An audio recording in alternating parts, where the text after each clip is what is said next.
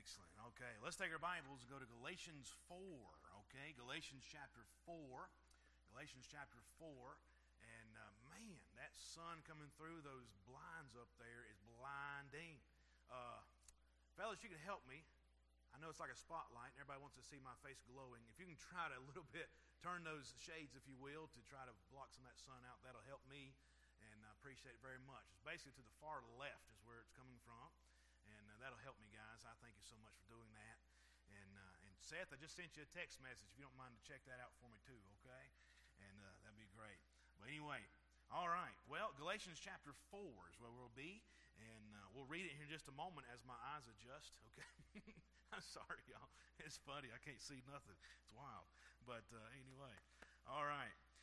But I got this part memorized, at least. As you're turning there and know about Galatians, we understand who's writing at this moment. Paul is penning this book of the Bible to the believers and to the Christians of Galatia. Now remember, Galatia is not just one city or one town or one church. No, it's a region. So there's many cities here. Therefore, there's many churches here in these cities, and therefore many Christians. But he's writing for this main purpose because there have been false teachers called Judaizers who have begun to slip into this area and slip into these churches and teach a false gospel, all right? What is that false gospel? They're teaching a false gospel of this, of adding works to the finished work of Jesus Christ. They're adding works to the finished work of Jesus Christ. They're doing this. They're adding rituals and rules to the gospel. They're adding religion without relationship with God.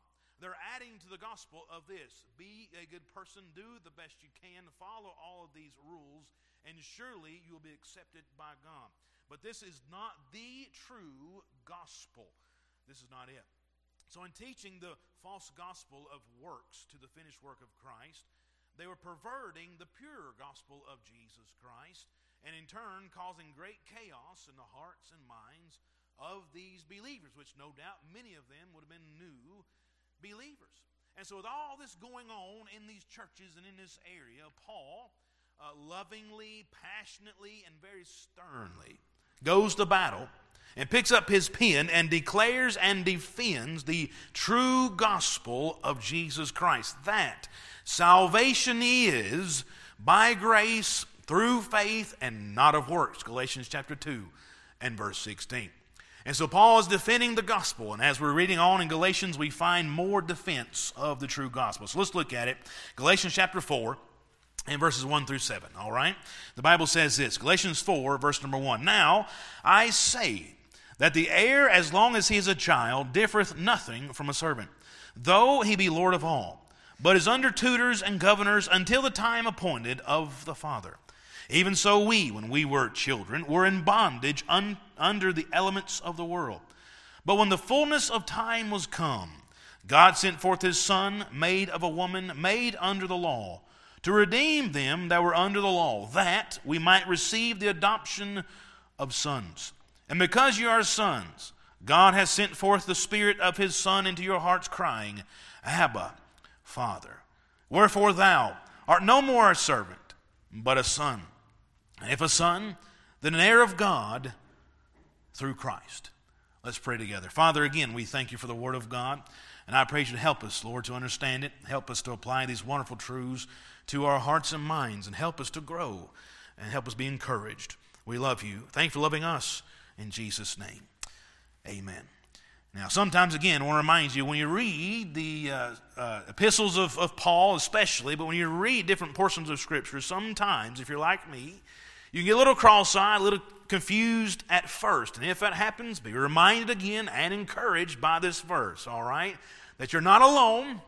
Also, the Apostle Peter, he would find himself confused from time to time when he came reading the epistles of Paul. Here's what Peter said about it. 2 Peter 3, verse 15 through 16. Even as our beloved brother Paul also, according to the wisdom given unto him, hath written unto you, as also in all his epistles, speaking in them of things, here it is, in which are some things hard to be understood. So, if you get a little confused at first, don't let it discourage you, all right? Don't be discouraged by that.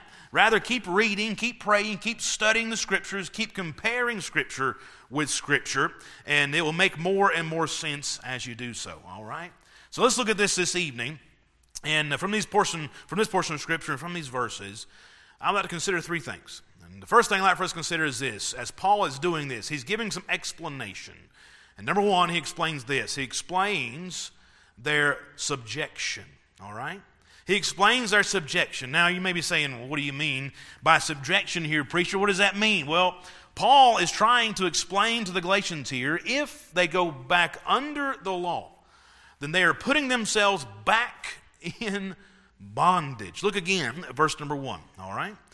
Now I say that the heir, as long as he is a child, differeth nothing from a servant, though he be Lord of all, but is under tutors and governors until the time appointed of the Father. Even so we, when we were children, were in bondage unto the elements of the world. In these verses, Paul is making a comparison, all right? He's making a comparison that of a physical child that would be under a Roman servant, which that Roman servant would act for that child like as a glorified babysitter, okay?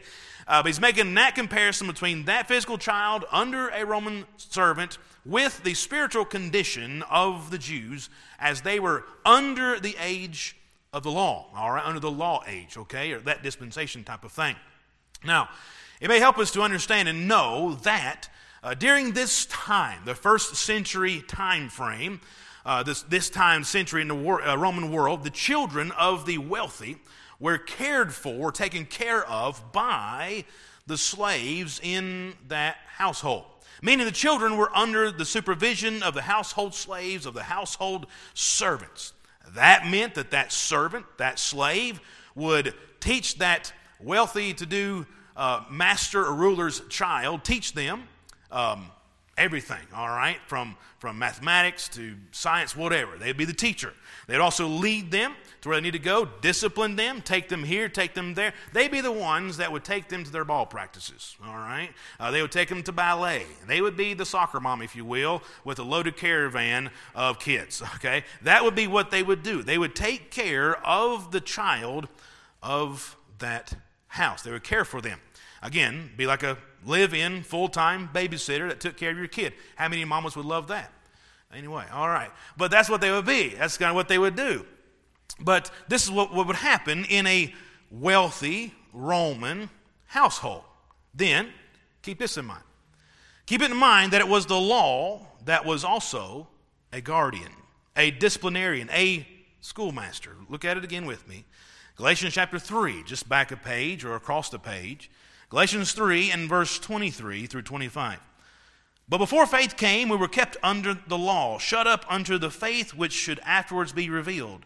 Wherefore the law was our schoolmaster. That's that slave in the house, our schoolmaster, to bring us unto Christ, though he might be justified by faith.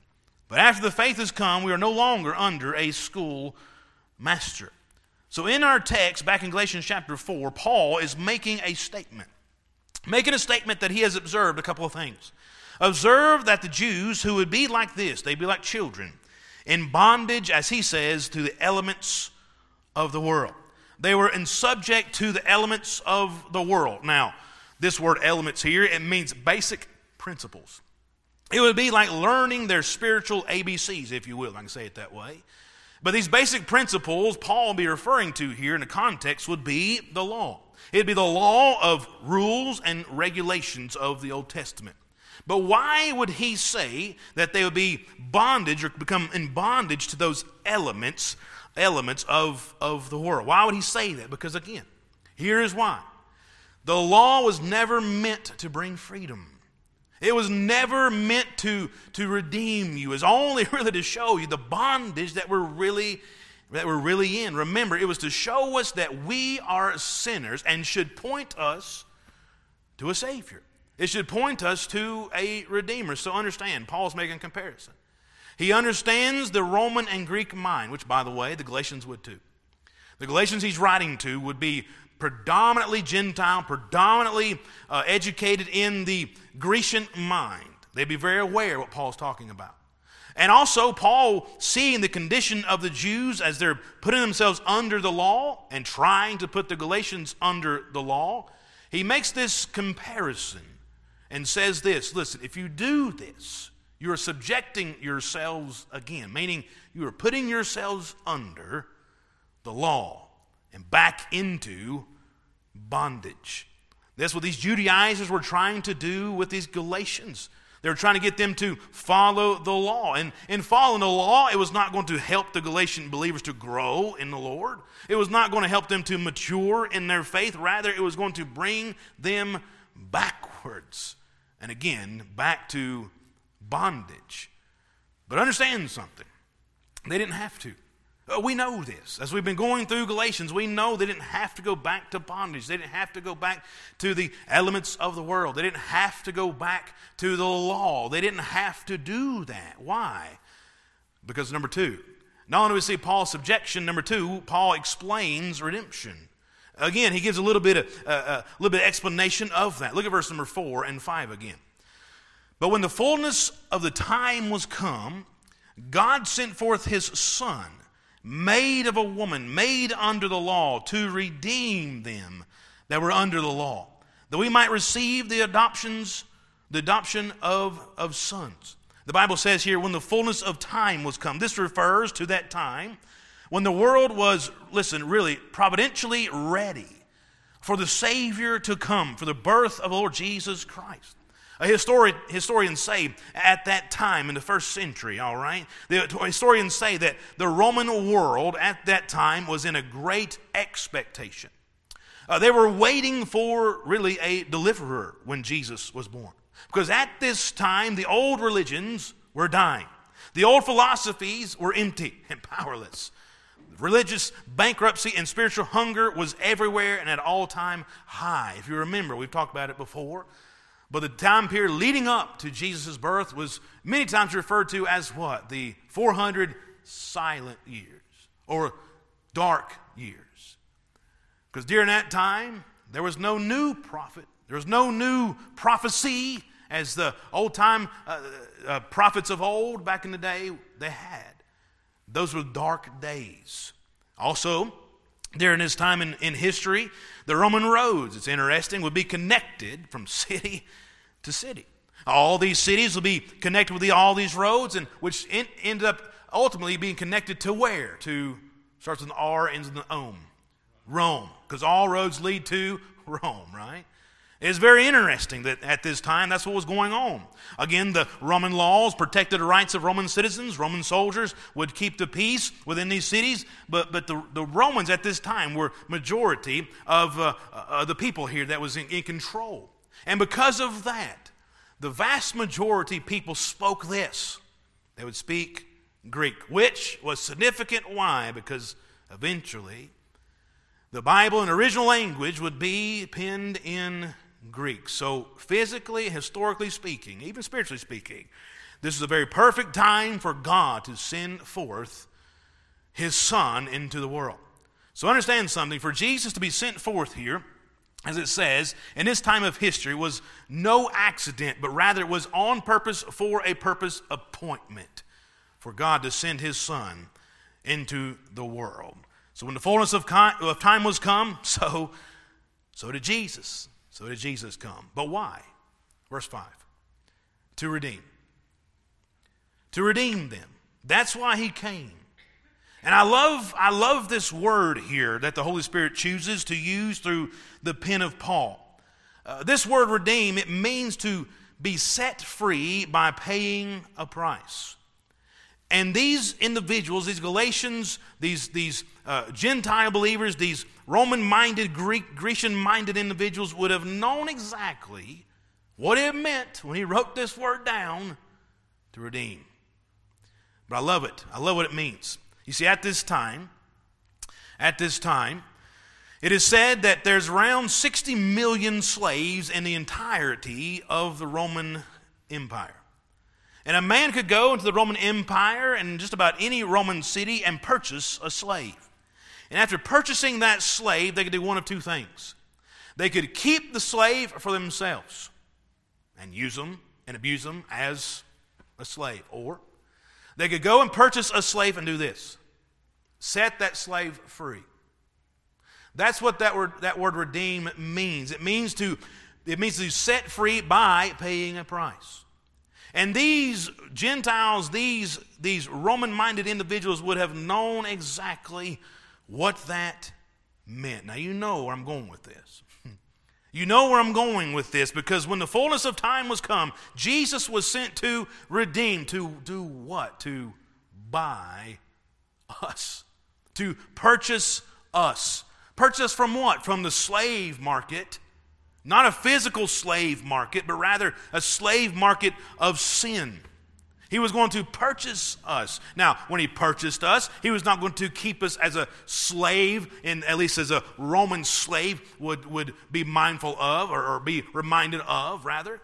No, he was not going to keep us as a slave, but rather he was going to do this. Listen, he was going to make us sons. And this is where I really want to get to this evening, because it fires me up, gets me excited.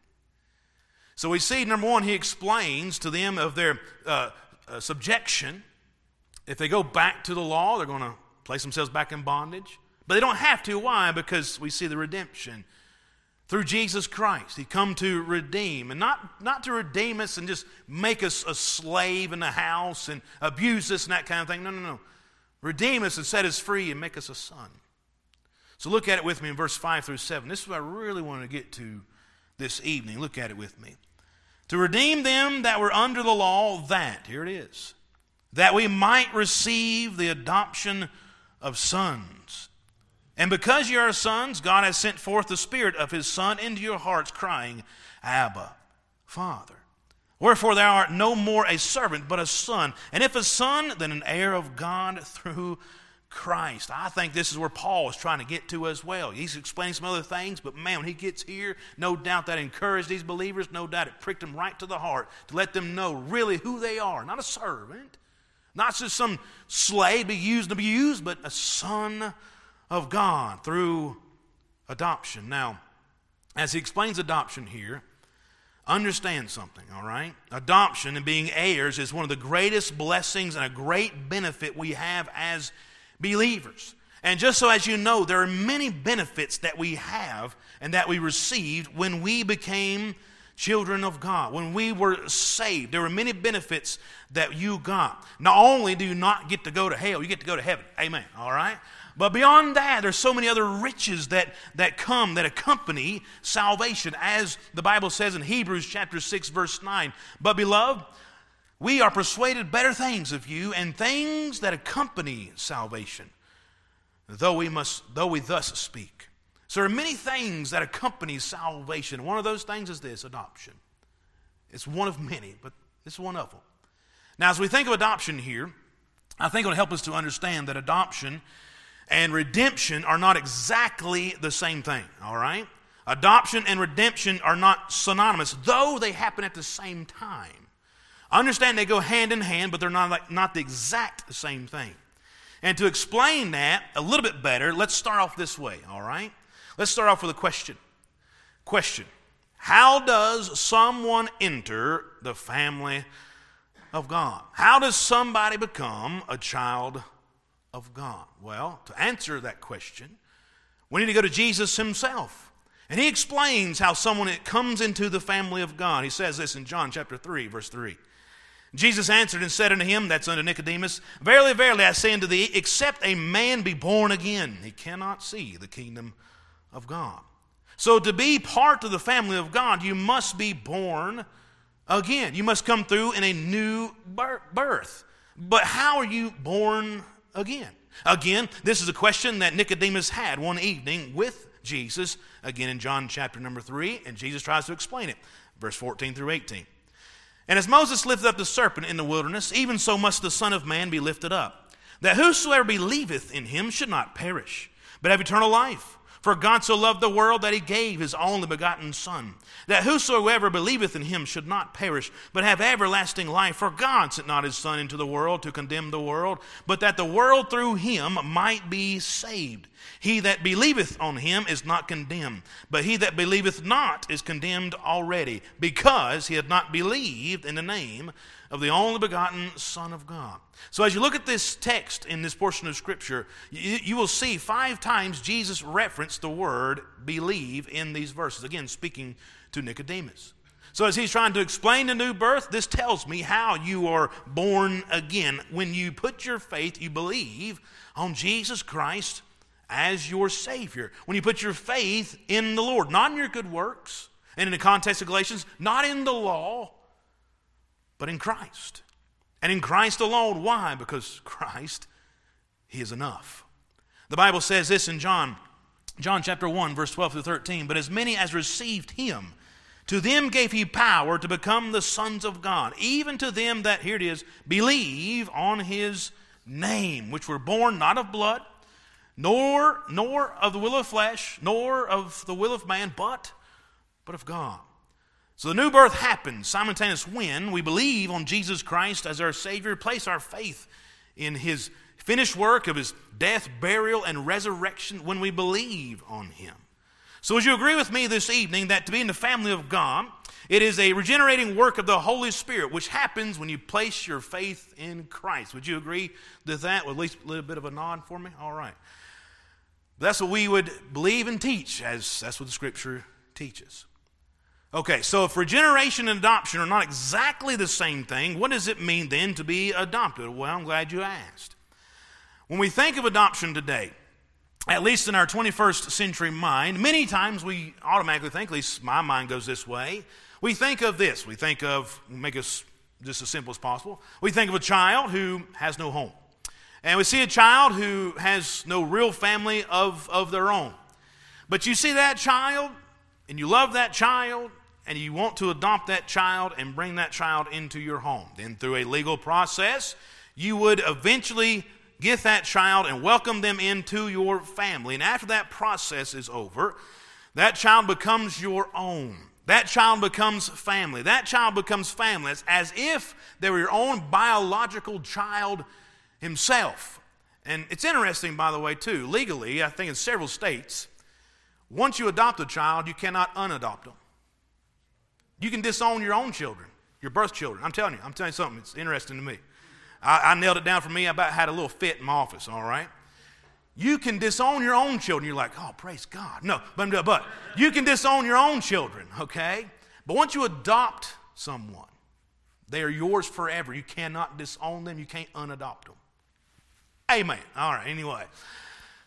But understand, that's what we think of when we think of adoption. We're bringing them into the family, all right? So you're with me thus far. But this is not exactly what we're talking about here when Paul speaks of adoption. Rather, the adoption that Paul is speaking of here is this. It is after we have come into the family of God. Really, it's at the same time that we come to the family of God through faith and trust in Jesus Christ, that we are adopted, not as little babies that we would think of, okay? But rather as this, listen, adopted as adult children with all the benefits of an adult child.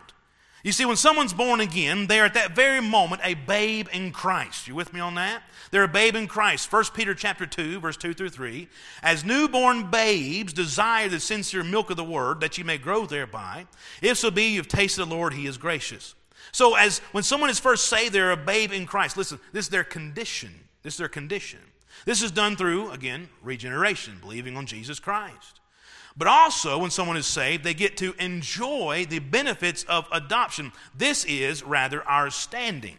This is our privileges we have as believers, meaning this, not our condition, but rather our position.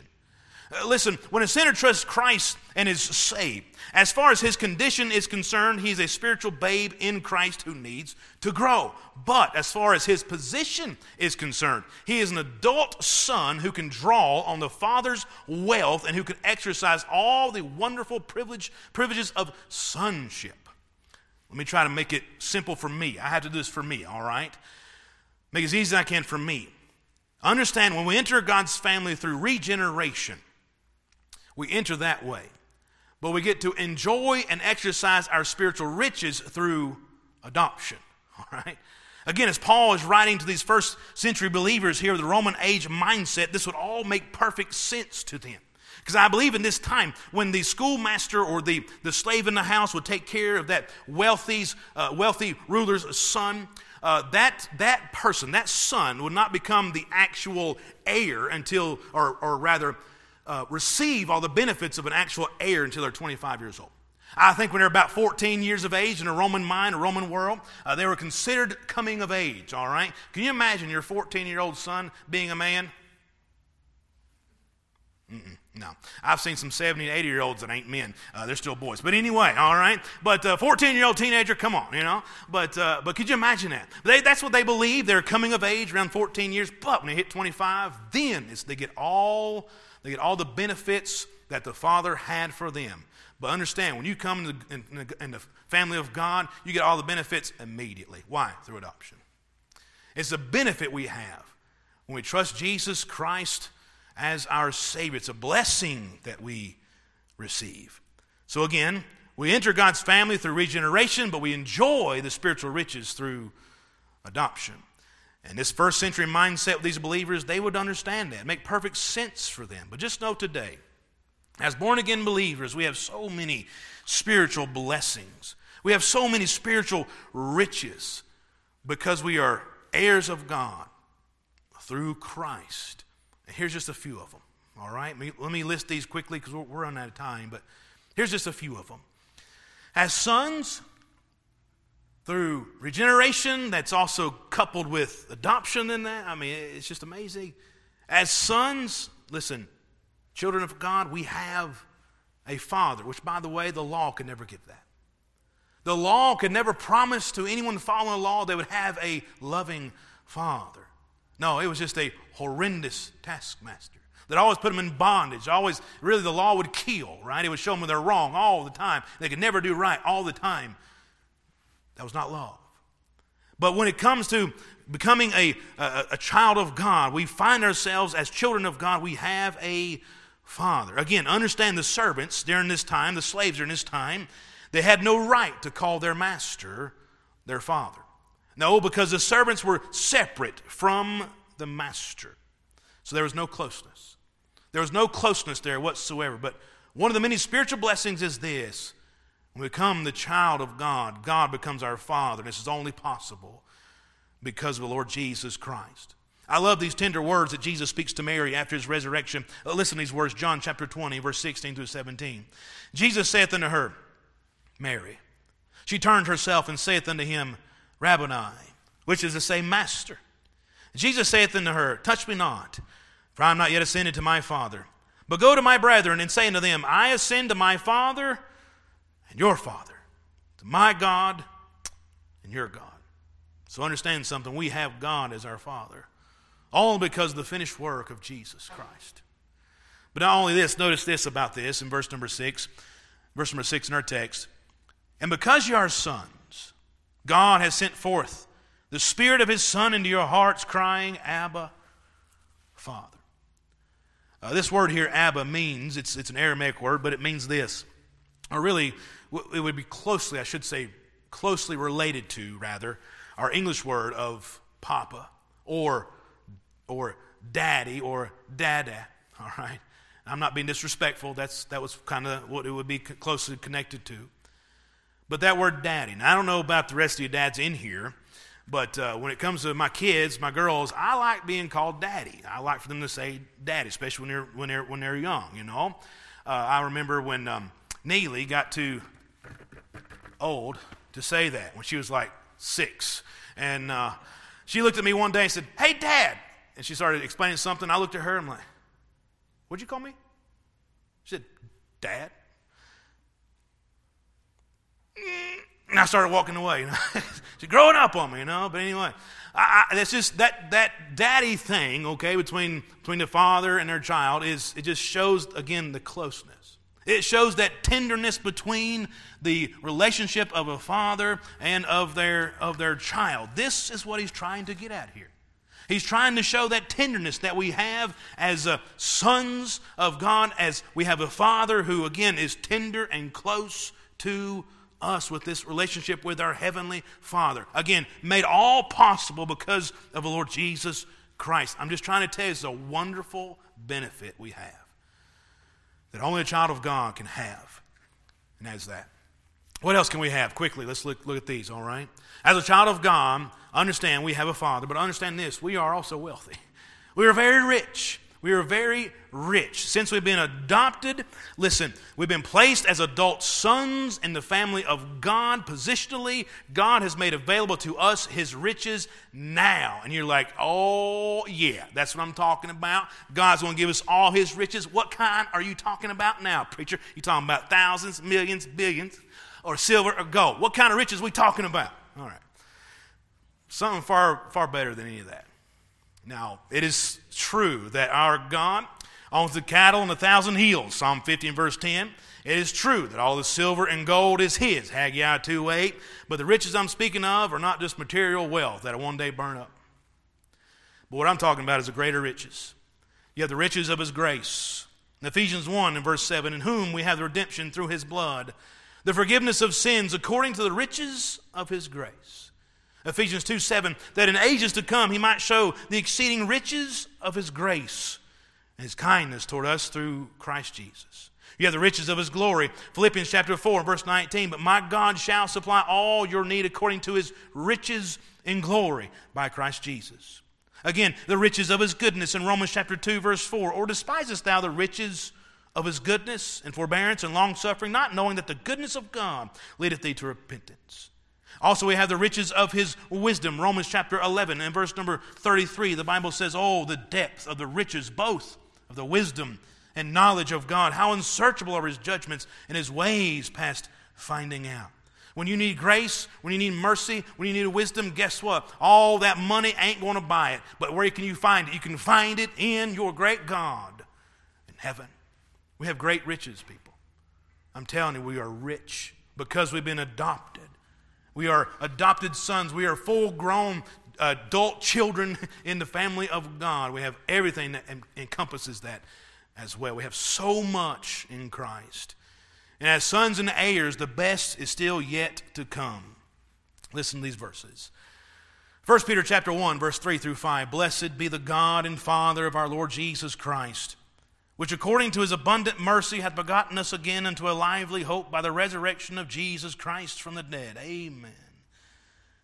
2, an inheritance, incorruptible, undefiled, and that fadeth not away, reserved in heaven for you, who are kept by the power of God through faith unto salvation, ready to be revealed in the last time. Understand something. You have an inheritance incorruptible, awaiting the best. Understand, the best is yet to come. We have so much wrapped up in the Lord Jesus Christ. So much that accompanies salvation. And just one of those wonderful benefits is adoption. It's wonderful. So since we have all these benefits and have all these wonderful things in our lives that God gives us, why would we ever go back? Why would these Galatian believers ever go back to, again, the elements of the world? Why would they go back and put themselves under the law? Why would they do that? When there's so much and more in Jesus Christ. You know, these Judaizers, as they're coming to Galatia, teaching a false gospel of works, in essence, what they were doing and what they were practicing as they were teaching this and saying this other gospel. Here's what they were doing and saying. They were saying Christ is not enough, and you need more. But understand, in these verses, just these couple of verses, really the whole book of Galatians, but just these couple of verses, Paul makes it very plain as he's saying this. He's talking about adoptions. We have Abba Father. We have being redeemed by Jesus. As he's making it very plain for all of these Galatian believers, he's saying this. He's saying through Christ, we have more than enough. They're saying you don't have enough when you just have Jesus, but Paul's making it plain you have more than enough. Because Jesus